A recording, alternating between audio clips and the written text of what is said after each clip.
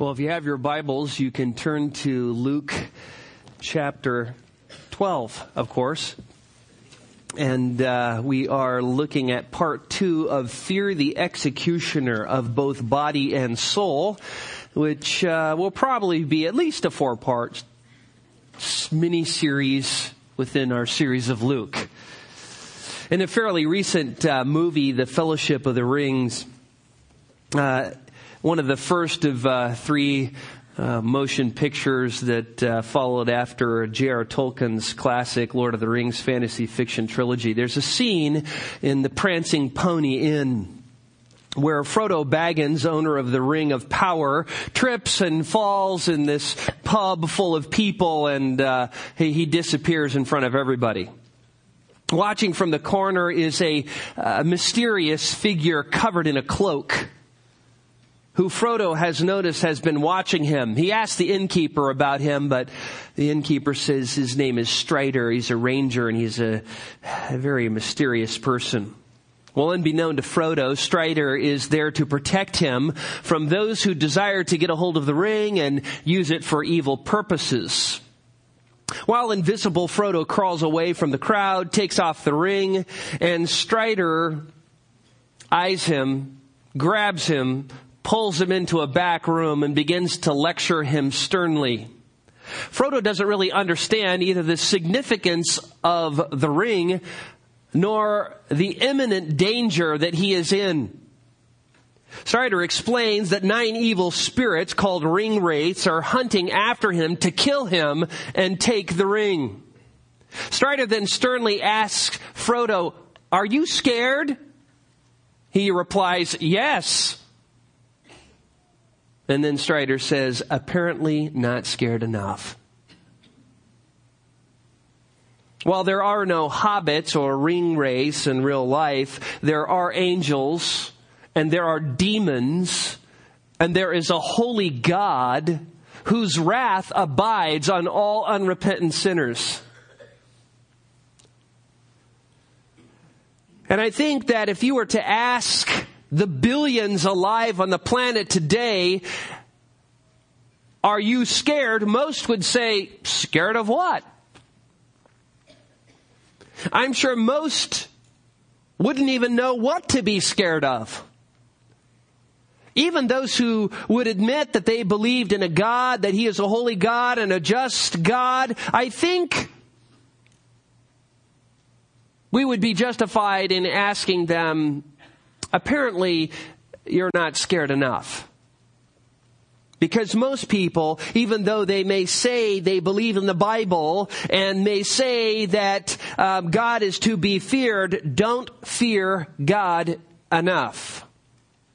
They kind of treat God as, yeah, that's something that is true of a certain class of people, but of course it couldn't be true of me because I'm a pretty good person. In our text, Jesus, the Prince of Peace, is waging war against lies, against deceptions, against religious hypocrisy and the unbelief of men. Jesus did say, "Blessed are the peacemakers." Jesus does exhort us to be peacemakers. But what a lot of people don't understand is what that means. Jesus is not saying, what I want you to do is try and be in peace with everybody at any cost possible. Jesus is not talking about being at peace between men.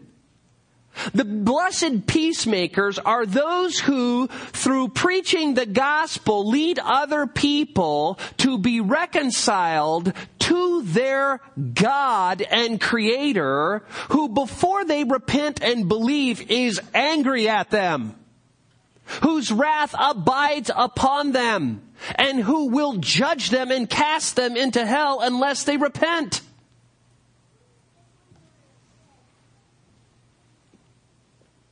I think you would be able to find a few people who have a healthy fear of God, but it is a very rare few.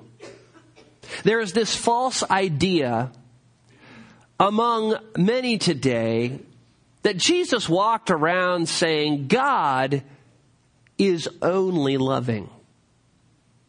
God is only compassionate, merciful, gracious, forgiving, and long-suffering. He wants you to be healthy and rich and have your best life now. These are lies from the pit of hell.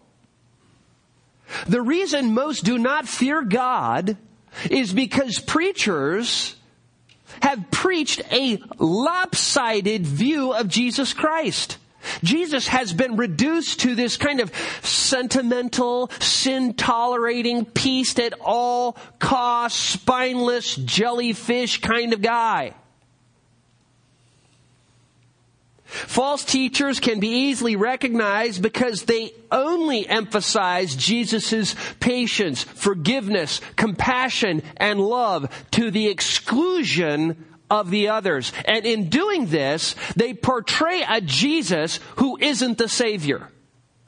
Any Jesus who is only those things is not the real Jesus. They don't mention his warnings of judgment and hell for those who do not repent. They don't mention his hard demands for those who wishes to be his disciples. They fail to teach their congregation that Jesus in the Gospels, in his humiliation, is being presented. That is, when we see Jesus in the Gospel, this is like Jesus light. This is Jesus who is humbling himself and allowing men to persecute him and eventually kill him. But believe me, the humiliation of Jesus is over. Jesus will never be humbled by men again. But even when we look at Jesus in his humiliation, he is nothing like most preachers present him to be. Look at Luke chapter 12, verse 49, a text we may get to someday. Jesus tells us, I have come to cast fire upon the earth, and how I wish it were already kindled. This is your Savior. This is your Savior, the one who longs, aches to see the world wiped out in fire. But I have a baptism to undergo, and how distressed I am until it is accomplished. Speaking of his crucifixion. Do you suppose that I came to grant peace in the earth? I tell you no, but rather division. From now on, 5 members in one household will be divided, 3 against 2, and 2 against 3. They will be divided, father against son, and son against father, and mother against daughter, and daughter against mother, and mother against daughter-in-law, and daughter-in-law against mother-in-law. There we go. There's Jesus. There's Jesus. Is he loving? Yes. Merciful? Yes. Kind, compassion, gracious? Yes. But he's also this. You take away this part of Jesus, you don't have the Savior. You're preaching a false gospel.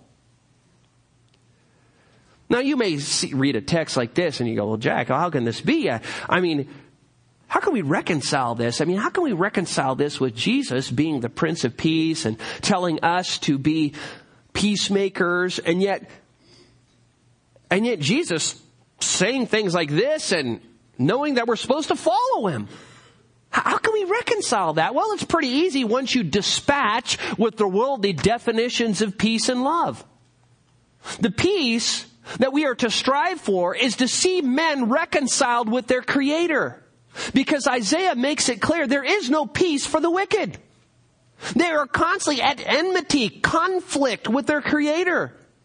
And so by being a peacemaker, we're being those who share the gospel with others so that they're no longer under the wrath of God. And love? What is love? Well, it's not feeling, it's not emotion, it's not sex. Love is to do what is best for other people, regardless of how they may feel about it. To do what is best for them according to the Word of God. This is the loving thing to do. To introduce them to Jesus so that they don't perish in hell. And as soon as you understand this, then you begin to have a clear view of who Jesus is. But I want you to know, in our culture, this is a hard road to travel. Because most people, most professing Christians, don't want to hear about Jesus being the judge of the living and the dead. They don't want to hear about heaven. They don't want to hear about hell in the same breath. Heaven's fine, but not heaven and hell in the same breath. They just want to lop off the hell part. They want to lop off repentance from sin and faith in our Lord Jesus Christ. They just want the believe part without obeying, without submitting, without trusting in Christ and letting Him rule their life. But of course, anybody who loves other people wants to see them place their faith in Jesus alone for salvation so that they don't end up in eternal torment in hell at the hand of Jesus the Savior. J.C. Ryle, in his book Holiness, addresses this very issue. Bear with me as I read a rather lengthy quote, but Ryle says it better than I ever could. Quote, God knows, Ryle says, that I never speak of hell without pain and sorrow. I would gladly offer the salvation of the gospel to the very chief of sinners. I would willingly say to the vilest and most profligate of mankind at his deathbed, repent and believe on Jesus and thou shalt be saved. But God forbid that I should ever keep back from mortal man that Scripture reveals a hell as well as a heaven, and that the gospel teaches that men may be lost as well as saved. The watchman who keeps silent when he sees a fire is guilty of gross neglect. The doctor who tells us we are getting well when we are dying is a false friend. The minister who keeps back hell from his people in his sermons is neither a faithful nor charitable man. Where is the charity of keeping back any portion of God's truth? He is the kindest friend who tells me the whole extent of my danger. Where is the use of hiding the future from the impenitent and the ungodly? Surely it is like helping the devil if we do not tell them plainly that the soul that sinneth shall surely die. Who knows the wretched carelessness of many baptized persons arises from this, that they have never been told plainly of hell? Who can tell but thousands might be converted if ministers would urge them more faithfully to flee from the wrath to come? Verily, I fear we are many of us guilty in this matter. There is a morbid tenderness among us, which is not the tenderness of Christ. We have spoken of mercy, but not judgment. We have preached many sermons about heaven, but few about hell. We have been carried away by the wretched fear of being thought low, vulgar, and fanatical. We have forgotten that he who judges us is the Lord, and that the man who teaches the same doctrine that Christ taught cannot be wrong. If you would ever be healthy scriptural Christian, I entreat you to give hell a place in your theology. Establish it in your mind as a fixed principle that God is a God of judgment as well as mercy, that the same everlasting counsels which laid the foundation of the bliss of heaven have also laid the foundation of the misery of hell. Keep in full view in your mind that all who die unpardoned and unrenewed are utterly unfit to be in the presence of God and must be lost forever. They are not capable of enjoying heaven. They could not be happy there. They must go to their own place, and that place is hell. Oh, it is a great thing in these days of unbelief to believe the whole Bible. If you would ever be a healthy scriptural Christian, I entreat you to beware of any ministry which does not plainly teach the reality and eternity of hell. Such ministry may be soothing and pleasant, but it is far more likely to lull you to sleep than to lead you to Christ or build you up in the faith. It is impossible to leave out any portion of God's truth without spoiling the whole. That preaching is sadly defective, which dwells exclusively on the mercies of God and the joys of heaven, and never sets forth the terrors of the Lord and the miseries of hell. It may be popular, but it is not scriptural. It may amuse and gratify, but it will not save. Give me the preaching which keeps back nothing that God has revealed. You may call it stern and harsh. You may tell us that to frighten people is not the way to do them good. But you are forgetting that the grand object of the gospel is to persuade men to flee from the wrath to come, and that it is vain to expect men to flee unless they are afraid. Well would it be for many professing Christians if they were more afraid about their souls than they are now. End quote. Ryle wrote that in the 1800s. And it has gotten a lot worse since then. Ryle is lamenting that people don't fear God then. Now it is almost non-existent. As Paul says in Romans 3:18, there is no fear of God before their eyes.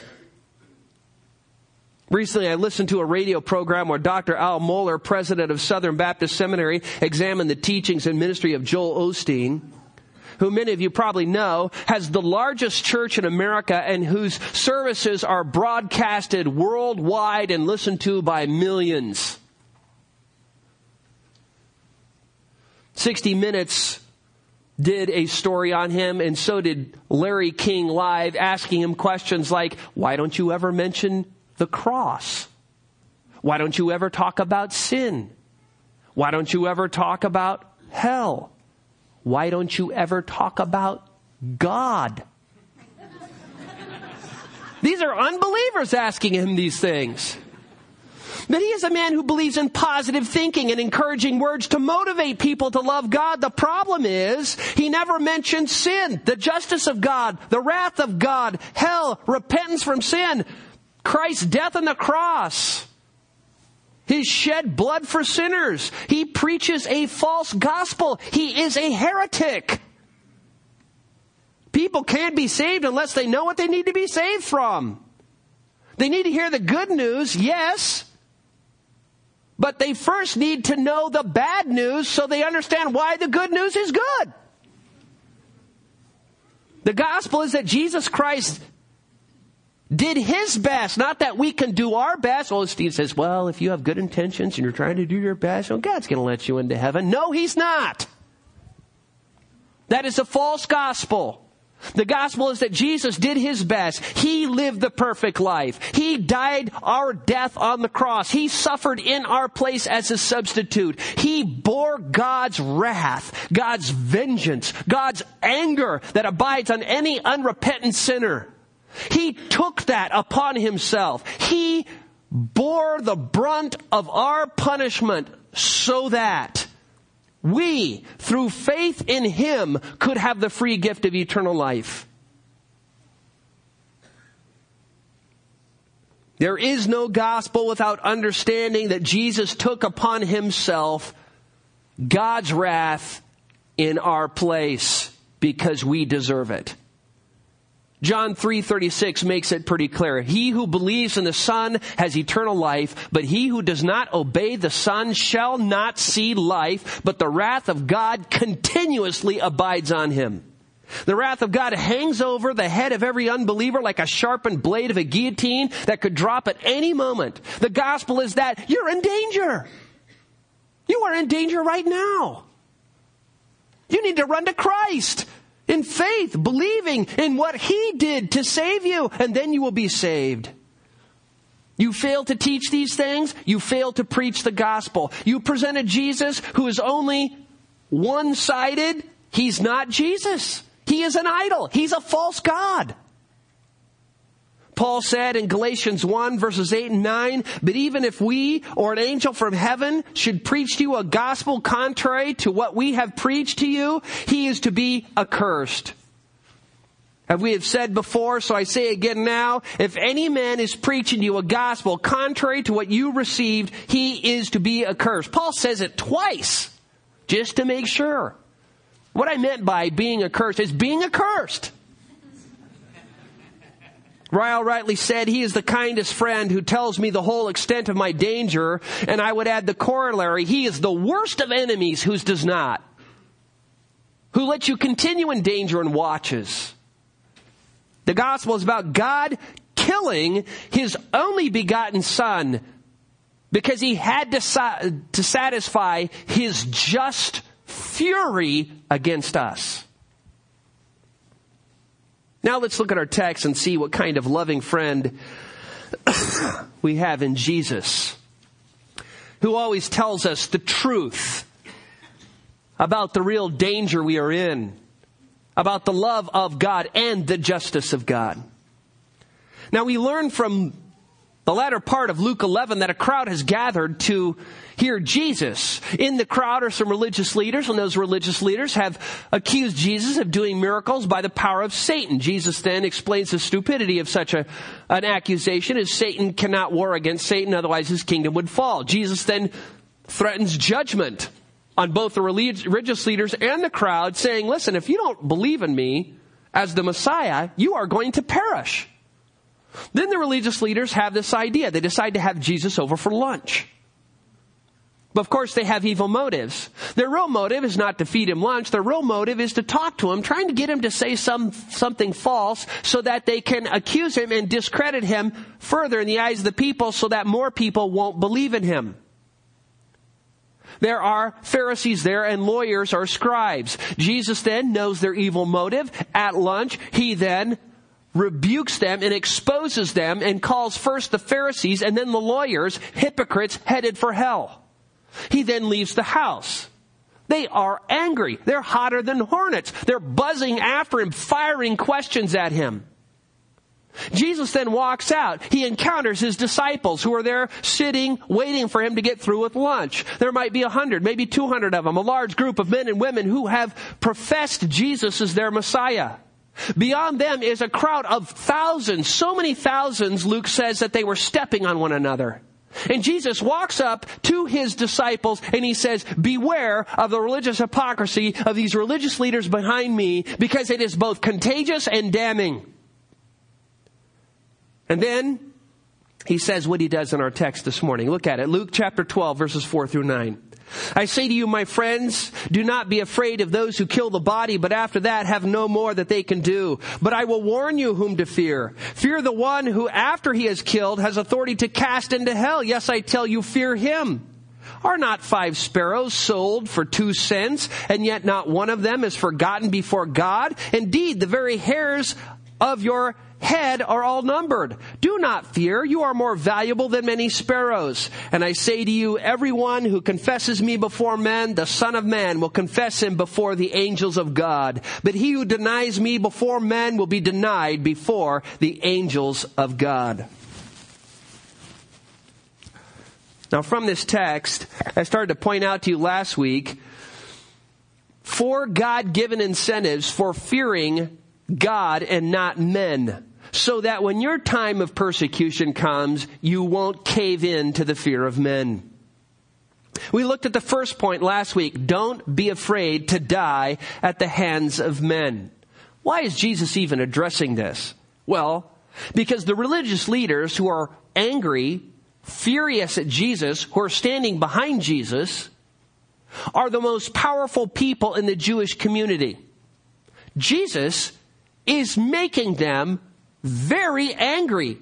The disciples are associating themselves publicly with Jesus, and Jesus knows that if persecution breaks out against him, it's going to break out against his followers, and that his followers are going to be scared of this because the whole crowd has rejected Jesus, because the religious leaders have rejected Jesus, and now they're siding with Jesus in front of everybody.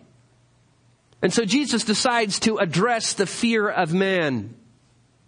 And he says, don't be afraid of those who kill the body, and after that have no more that they can do. And then he explains who we should fear.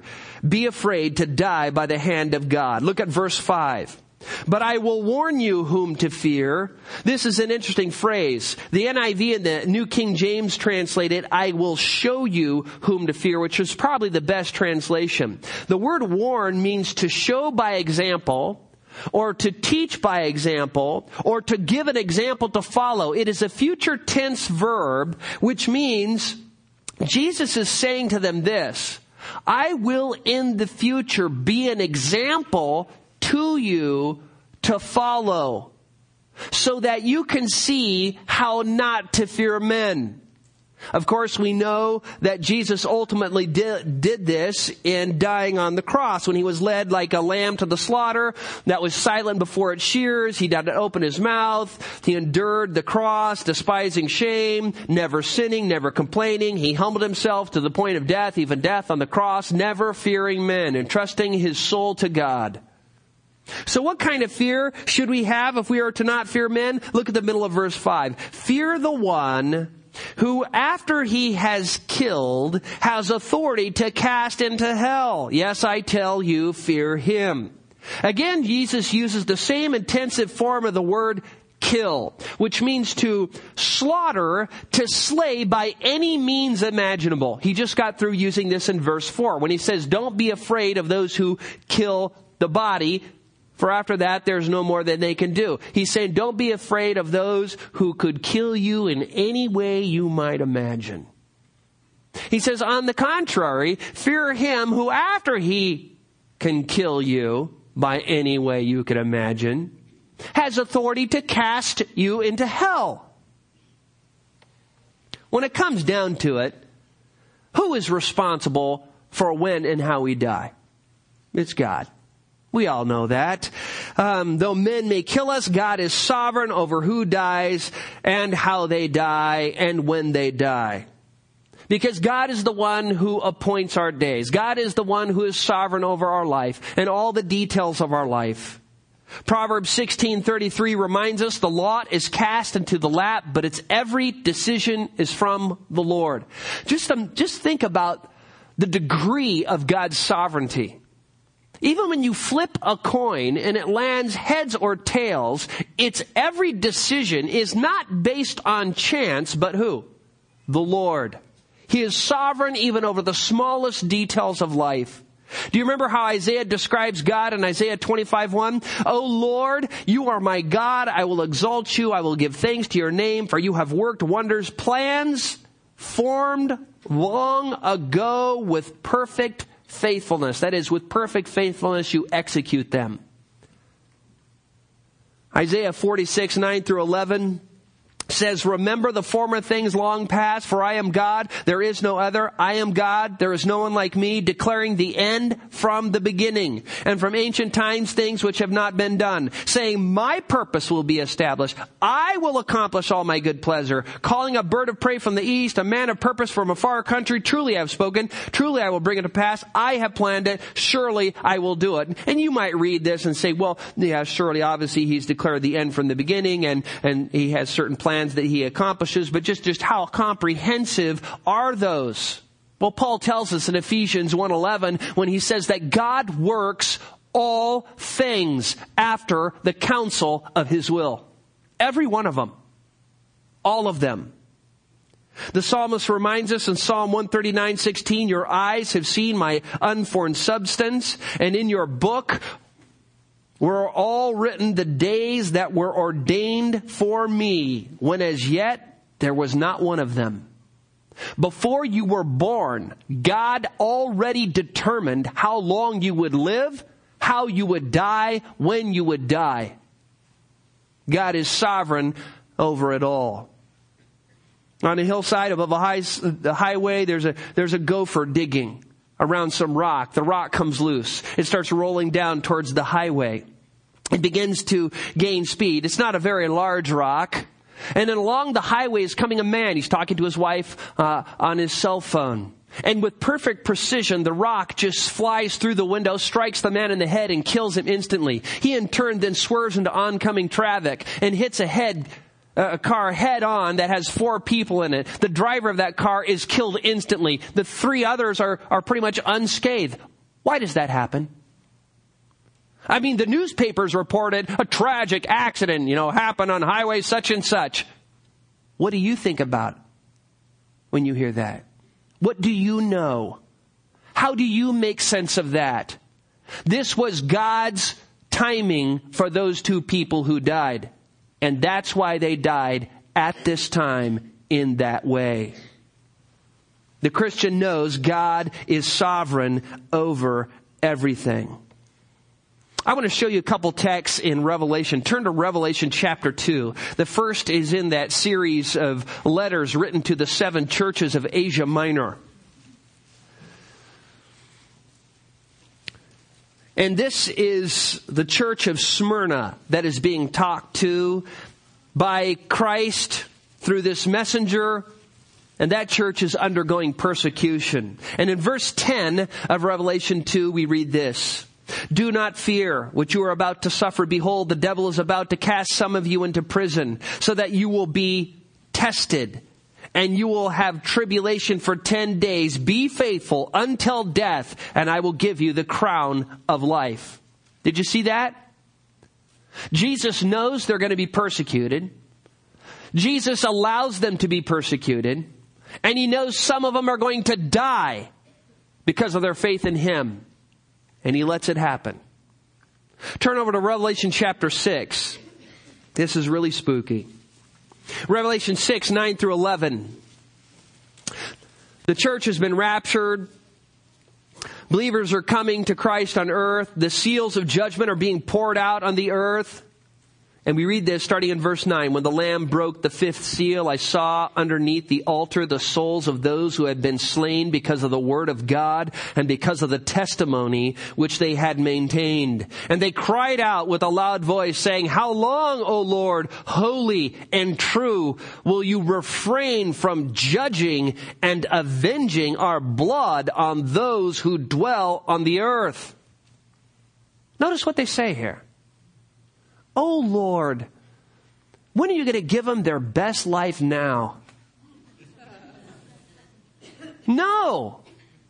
These souls, these believers who have died for their faith in Christ, who are now perfect and sinless, cry out for God's vengeance to be executed on the people who remain on earth. Some of them, their relatives. Look at verse 11. And there was given to each of them a white robe, and they were told that they should rest for a while, a little while longer, until the number of their fellow servants and their brethren who were to be killed, even as they had been, would be completed also. It is God's will, Christ's will, that some people die for their faith. Turn over to Revelation chapter 12. It's about the midpoint of the tribulation. Things are getting very bad.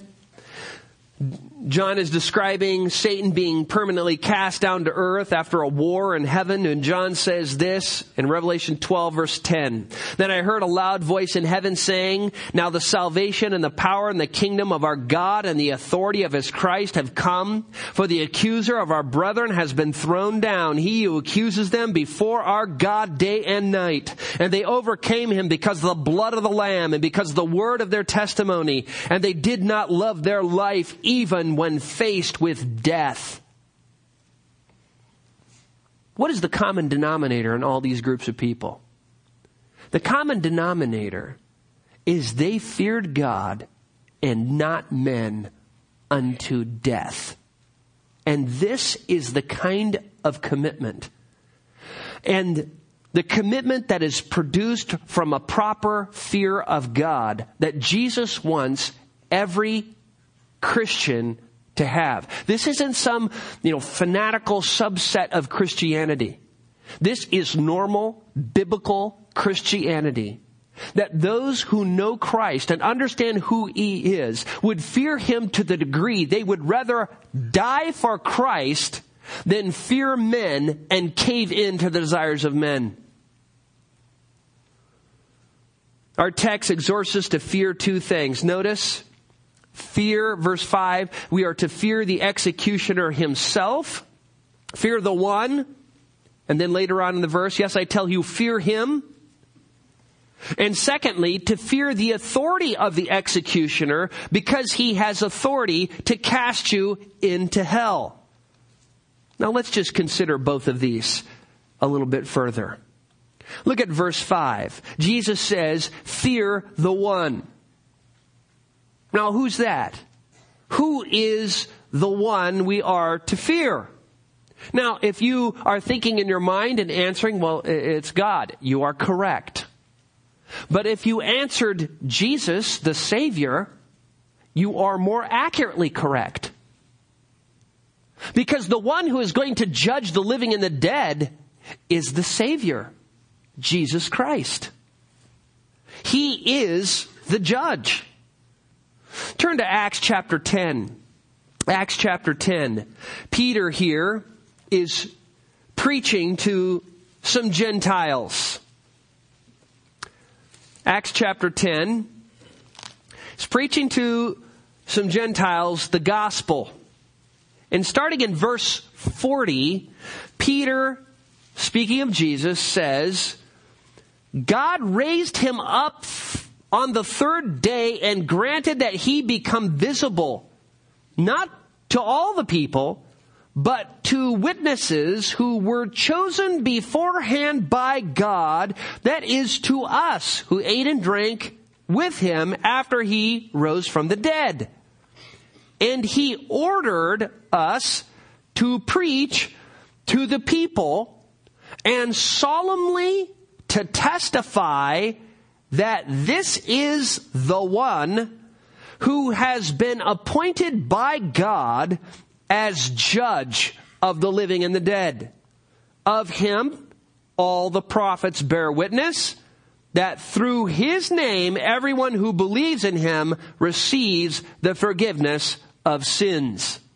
Notice that the apostles and all preachers are commanded not to be flippant, not to be disrespectful, not to be pulpit jokesters, but to be those who solemnly, that is soberly, testify that Jesus is the judge of the living and the dead, so that people know their danger, so that they repent of their sins, place their faith in Christ, and receive the forgiveness of sins. That is the gospel. Turn over to Acts chapter 17. If Peter isn't good enough, let's see what Paul does as he is at Mars Hills preaching to the Greeks there. He's preaching the gospel. This is the punchline to his sermon. Notice what he tells them. These aren't Jews. These aren't people who know the Bible. These are people who scoff at the resurrection. And Paul ends this way, verse 30 of Acts 17. Therefore, having overlooked the times of ignorance, God is now declaring to men that all people everywhere should repent. What is repentance anyways? Repentance is merely to have a change of mind about who you are and what you are trusting in, what you are living for. It is really the negative side of faith. Faith is positively trusting in Jesus. Repentance is letting go of whatever you're living for before you trust in Jesus. You know, it's leave LA and fly to New York. You can't fly to New York unless you leave LA. It's a necessary thing. So you can't leave whatever you're living for to receive Jesus unless you leave it. That's what he's talking about. That all people everywhere should repent because he has fixed a day in which he will judge the world in righteousness through a man whom he has appointed, having furnished proof to all men by raising him from the dead. And that tells you exactly who that man is. Notice the gospel here is Jesus will judge you unless you repent. That is the gospel. You're in danger. I mean, there is no good news unless you hear the bad news. The bad news is you're in danger if you don't know Christ.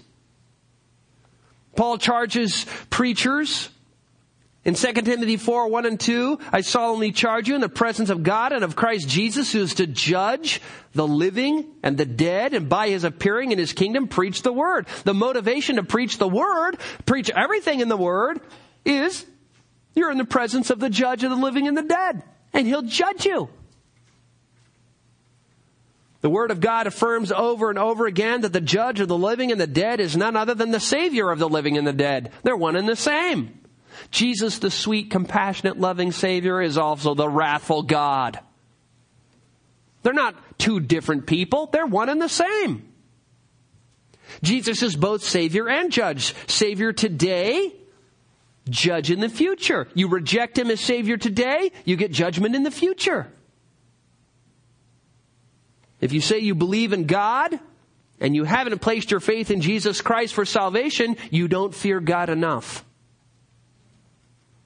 Jesus speaks to this very issue in John chapter 5, verses 21 through 24. He presents Himself as Savior and Judge, and listen to what He says, starting in verse 21. For just as the Father raises the dead and gives them life, even so the Son also gives life to whom He wishes. For not even the Father judges anyone, but He has given all judgment to the Son, so that all will honor the Son even as they honor the Father.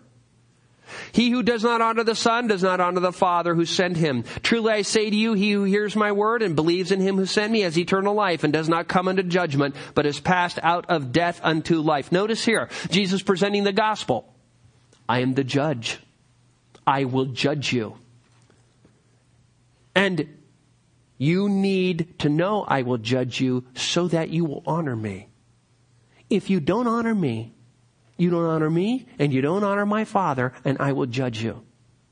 You fear me, you honor me, I will save you and give you everlasting life. No honor of Jesus, no fear of Jesus, no salvation. It's clear. If you hear Jesus' word, He says, which means to hear so as to obey, and you believe and honor Him and the Father, then great. If not, hell. Jesus is telling the religious leaders in our text, you need to fear me, for I have authority to kill you by any means I wish, and then to cast you into hell. That's what He's telling all these people. He is the judge. Secondly, consider the implications of Jesus' words to your own life. If you are in junior high or high school or college or single or married, you are to fear Jesus. You are to fear Jesus. This is good to fear Jesus. It's bad not to fear Jesus. The fear of Jesus should move you to turn from your sin. When you think of indulging in that little sin, you should stop. And remember that you have a Savior who is holy and just. You are to listen to me preach. And you are to hear God's word. You are to respond to that word in faith. This is what Jesus wants you to do. He wants you to believe it. He is the Savior. He is the judge. Both. That's Jesus. Let's just say one day I'm preaching away. I'm really into it like I get sometimes. And all of a sudden you hear a noise and you look up and that huge speaker cluster right above me is starting to come loose. You see the cable starting to come loose. And your eyes get wide. You look around and other people see that it's coming loose. I can see on your faces, your eyes are wide, and I just think, man, the Spirit's moving. I mean, this is one of those days, man. People, their eyes are pried open, man. This is great. So I don't even notice it. I just start preaching more. It's like throwing gas on the fire. And so I'm preaching away, and some people out there, they're thinking, I should say something, but I could never stand up in a crowd like this. I mean, it would be too embarrassing. Other people are just frozen with fear. Other people say, well, I would tell him that the speaker classes are going to follow him, but I don't want to interrupt the solemn assembly. And finally a man jumps up and he says, Pastor Hughes, the speakers are going down, get out of there. And I get out just in time to have it come down and crush the pulpit and punch a hole in the floor. Now, which person loved me more? The person who was frozen in fear? The person who was worried what other people might do if they got up and said something? The person who was too scared to interrupt the solemn assembly? Or the person who said, get out of there! You're going to die! Obviously the last person. False teachers, heretics, antichrists don't warn people of the danger they are in. They let them stand under the wrath of God, which could break loose and fall upon them at any moment, and they remain silent because they don't love people. Regardless of what they say, they don't love them. You need to fear Jesus, for he is the judge of the living dead. Paul said in 2 Corinthians 5:11, knowing the fear of the Lord, we persuade men. That's what motivated Paul, the apostle. Fearing Christ, his Savior, he witnessed to other people that they might not end up in hell. Jesus, secondly, gives us a specific reason for fearing him in our text. It's because he has authority to cast you into hell. Now, the doctrine of hell has fallen on very hard times, as you know. I mean, just think of all the sermons you've heard on hell in the last 5 years. Not anybody in the mainstream is preaching on hell. The doctrine of hell is something most preachers have purposely ignored, or if they mention it, they kind of cloak it in padded terms. Christless eternity, being lost, dying without Christ. You know what? If you don't love Christ, those aren't scary. Good. I'm glad. I'm living without Christ now, and I won't mind living without him later.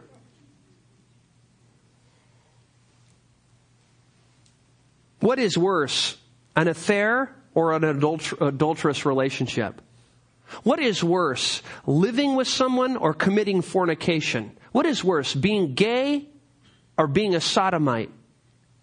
Notice the terms are talking all about the same thing. There's no degree of worseness, but one group of terms makes it seem a lot nicer. It's kind of like if you were to take cyanide pills and coat them in sugar and put them in a jar that says candy. Now, whenever you take something that's dangerous and you coat it, phrase it, package it, so it looks harmless, then it becomes more dangerous than it ever was before. False teachers today are taking Jesus and they're coating him with sugar. They're taking the wrath, the hell, the sin, the judgment out of the gospel, and they're making Jesus more dangerous than ever.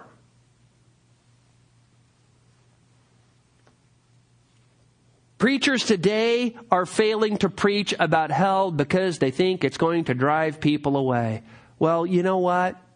It may drive some away. As Thomas Watson says, some preachers sew pillows under their people's heads so they never awake until they're in hell. The word hell is translated, a translation of the word Gehenna in our text, and this is a reference to the valley of Hinnom, which runs east and west at the end of the ridge where Jerusalem is built. Jerusalem is today, the main city is built up by the Temple Mount there. That is the newer part of Jerusalem. The old city is the city of David, which is on the lower part of the ridge. And where that ridge empties down and ends in a valley that runs east and west, that is the valley of Hinnom. It comes towards the east, and it intersects the Kidron Valley, which runs on down. In Jeremiah chapter 7, verse 31 and 19, verse 6, and several other texts, we learn that an altar was built there to offer child sacrifices to the god Moloch, who was nothing more than an idol. King Josiah, one of the few good kings, tore down that altar according to 2 Kings 23:10, and since that time the valley was considered accursed by Jews. Now, what do you do with a prime piece of real estate right outside the capital city that's accursed? You turn it into the city dump. And so from that time, people began to bring their trash there and burn it. All the animal parts and hides and hoofs and bones and guts and garbage and trash would all be brought to the Hinnom Valley, to Gehenna, and they would then light it on fire, so that in that valley there was always a smoke coming up and a rotten stench of animal rotting parts and garbage, so that by the time Jesus came along, Gehenna became a term, a synonym for hell. And that is the term that Jesus uses here. Now we need to fear Him because He not only can save you, but He can cast you in to hell. Hell is a place where unbelievers go when they die. It is a place of agonizing torment and flames, but it is not eternal. For hell only lasts for a time until the great white throne judgment, where all unbelievers are then resurrected, given new bodies fit for eternal destruction, and then are cast into the lake of fire, where they then suffer forever and ever. Some have taught that hell is nothing more than a place where you go to be eternally burnt up. That eternal torment really means eternal annihilation. Like getting a moth and throwing it into a fire, it would instantly be burned up and turned into ash and would be gone. But think about that. Why would Jesus use the emphatic statement, "Yes, I will warn you whom to fear"? Fear Him who can cast you into instantaneous annihilation. It would be more fearful to be tortured at the hands of men than to be instantly burnt up, right? Hell would no longer have any fear. It would actually be escape for those who hate God in this life and don't want to submit to Christ. They could just reject Him and then instantly be burnt up afterwards. It just doesn't square. It doesn't square with this text, and it doesn't square with many others, as we will see next week. So we've seen that Jesus is the one we should fear, and that the reason we should fear Him is He has authority to cast people into hell, since He is the judge of the living and the dead. Lord willing, next week, we are going to examine what the Bible says about hell. And so it's going to be a very fun service. And if you want to feel good, come next week. But really, we need to get a grip on this. Because it's good for unbelievers to know what hell is like, and it's good for believers to be reminded of what hell is like in all of its gruesomeness. And I want you to know, as gruesome a picture as I might be able to paint of it, it's nothing compared to how bad it really is. Words fail to describe hell in its terrors. But when you understand hell and you understand the terrors of hell, I'm telling you, it is a bit to hold you back from sin. When you realize that Christ died to save us from that place, that He is the kind of God who is not only Savior, but Judge, it sobers you up. And it's good to be sober in a wicked world that's constantly asking us to deny our Savior by how we think and how we act. So next week, as we return, we're going to look at hell. I'm just warning you, if you want to bring that hard-hearted neighbor, go ahead, because it's going to be scary. Let's pray. Father, we want to thank You for what we learned this morning. Father, I know these are hard words to a culture that has been taught to believe that Jesus is nothing but sugar and spice and everything nice. But Father, we know from Your word, from the lips of Jesus Himself, that He is the judge of the living and the dead. That He will have men honor Him or He will judge them.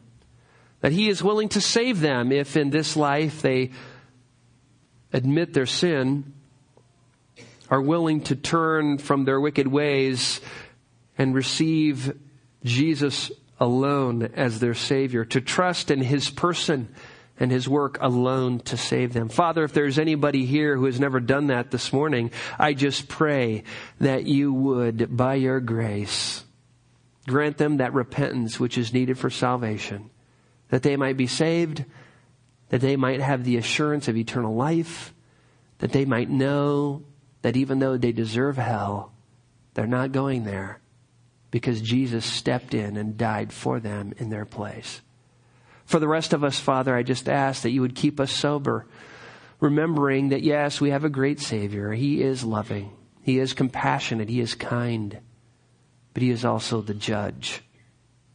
He is angry and wrathful against sinners, and he will punish them if they do not choose to escape to himself. Father, we thank you for the whole counsel of your word. May we believe it. May we live it for your honor and glory. Amen.